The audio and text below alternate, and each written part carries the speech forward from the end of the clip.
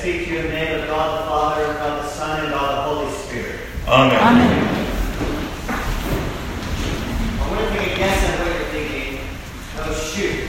Curate's preaching. This cold church and these cold benches hunkered down and endure for a long time. See? Let me get on with it. Some of you know this Friday there is a performance being put on by the kids of St. James Day School. It will be the Jungle Book. That's a little plug for them. In my home, we've been preparing for it as we've watched Disney's latest rendition. And there's a scene that you won't see in the cartoon that jumped out at me. Near the beginning, all the animals in the jungle come and gather around a little water bowl to drink together side by side, prey and predator alike. And this happens apparently when the water levels get so low during a season of drought that the Peace Rock, as it's called, comes up out of the waters and can be seen. Normally it's submerged.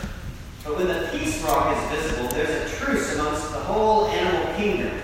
All predators fast from prey, even that tiger Shere Khan, if you remember him. Until the rains return and the water levels rise again and the rock disappears. Then all the animals revert back to the normal law, which is essentially summed up by hunt and hide. Which is right exactly where we find and meet up with our disciples this morning in our gospel reading. The very moment Jesus parts from them and disappears from their midst, they all of them run and hide for fear of their own lives. Their rock, so to speak, was submerged in the waters of death, and immediately self-preservation instinct kicks in, because now they are the hunted ones. They are Jesus' little remnant band of followers, and it is dangerous out there. And here's where the story takes a wild turn. Jesus, the Peace Rock, rises again. As we've celebrated at Easter and throughout this Easter season, Jesus returns. And he shows himself once again to his fear-ridden disciples.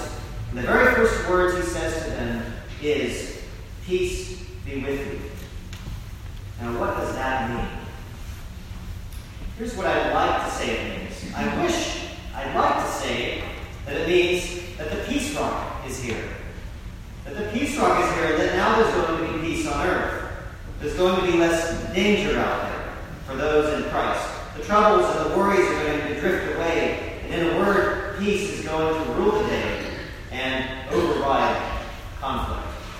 But I can't say that for two reasons. One, that's not the world we know. If I tried to sell you on that world, which some preachers do, you would immediately sense my lack of understanding of our world and rightly question, what world is he living in?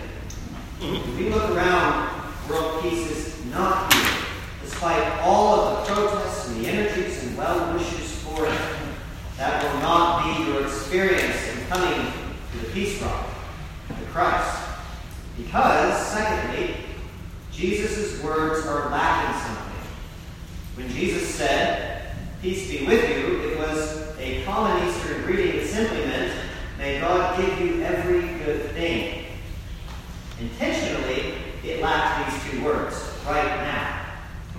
It would have been nice had he just tacked that on the end, I would think. Right now. May God give you every good thing now.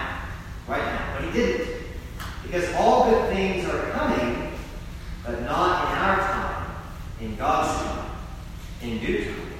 In fact, at an earlier time, Jesus taught his disciples this very thing. He made it clear and said, "I have said these things to you." He was teaching them about his death that was coming and the danger they were to face, "that in me you may have peace. In the world you will have tribulation." There's no question about it. He said in chapter 16 of this same gospel, you're going to be kicked out of synagogues. You're going to be killed by people who think they're doing God's work. But take heart, I have overcome the world, and so will you. And you can have peace in that. And this is one of the greatest testaments to Christ and Christianity.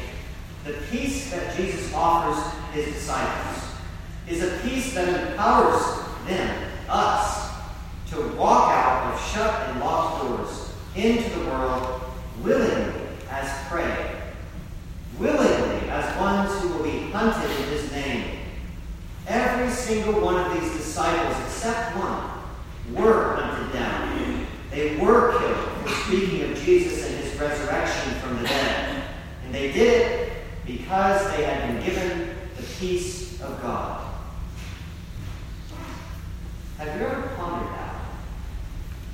How do Christians today around the world risk their lives for this hope of a risen Lord seen in such a far distant past? And a hope for an eternal reward that seems like such a distant future. It's one thing to say you believe these things, but it is another literally to die for them. Have you ever thought about it? What kind of peace is this that works in the hearts and minds of Christians? Well, it's not this.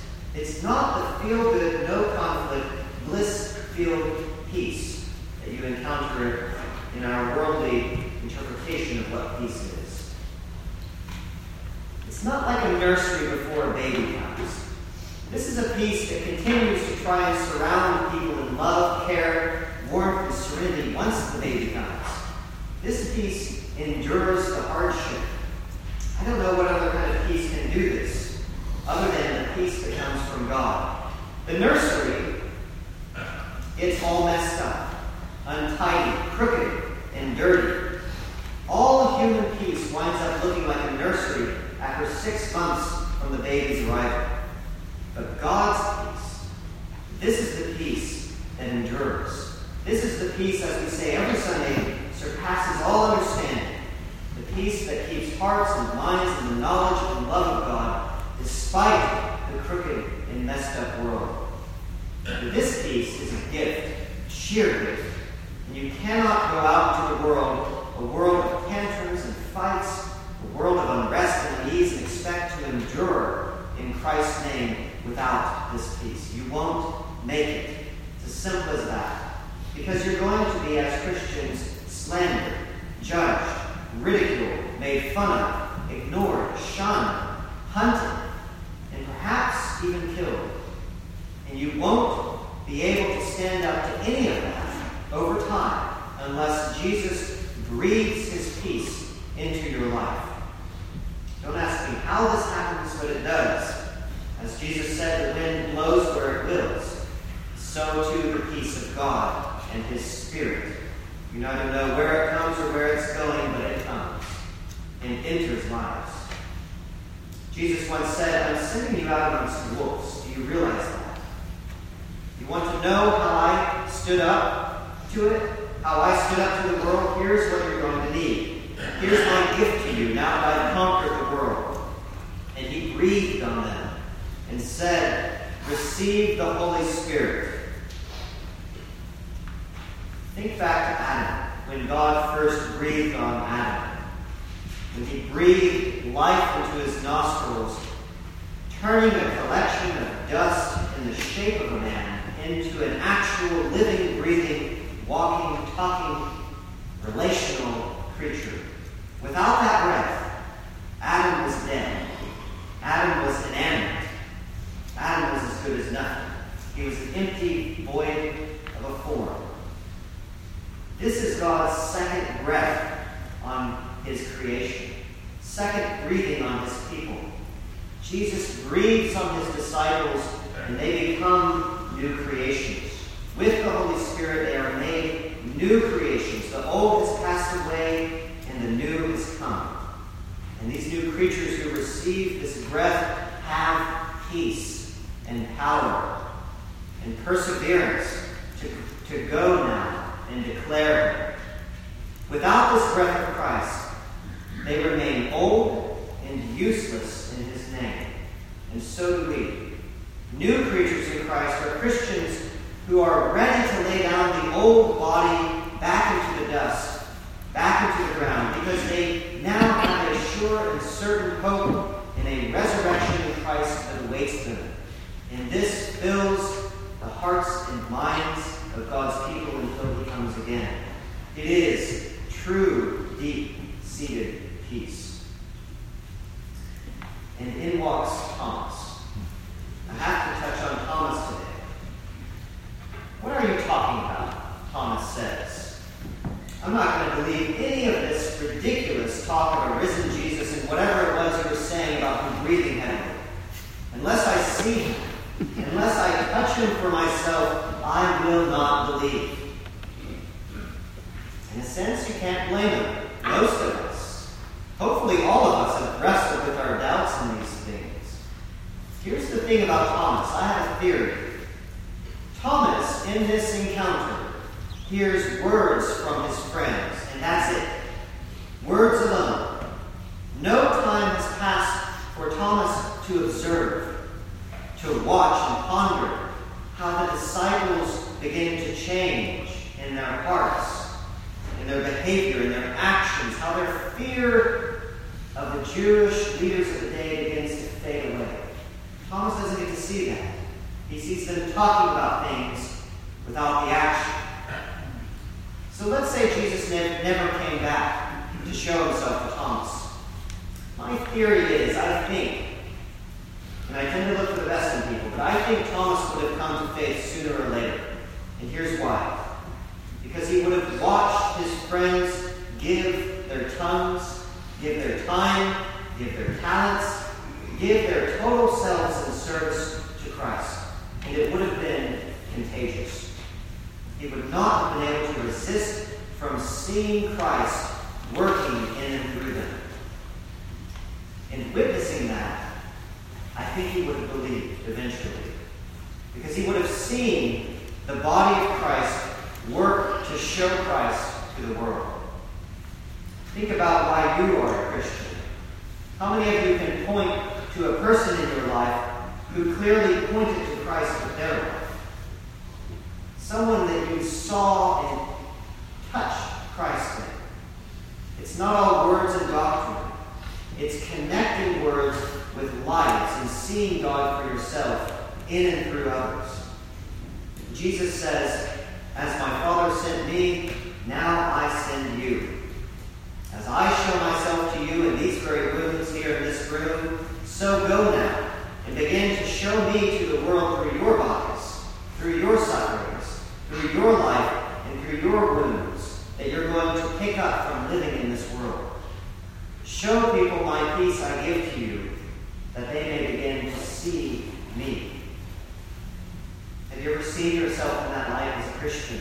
As the church, have you ever considered our role of showing God to the world? That as a member of the body of Christ, you have the ability, because he has breathed into you. You have the call, because he has sent you. You have the peace of the Spirit working within you to go out into the world, whether you encounter smooth or rough sailing, and to show Christ to others.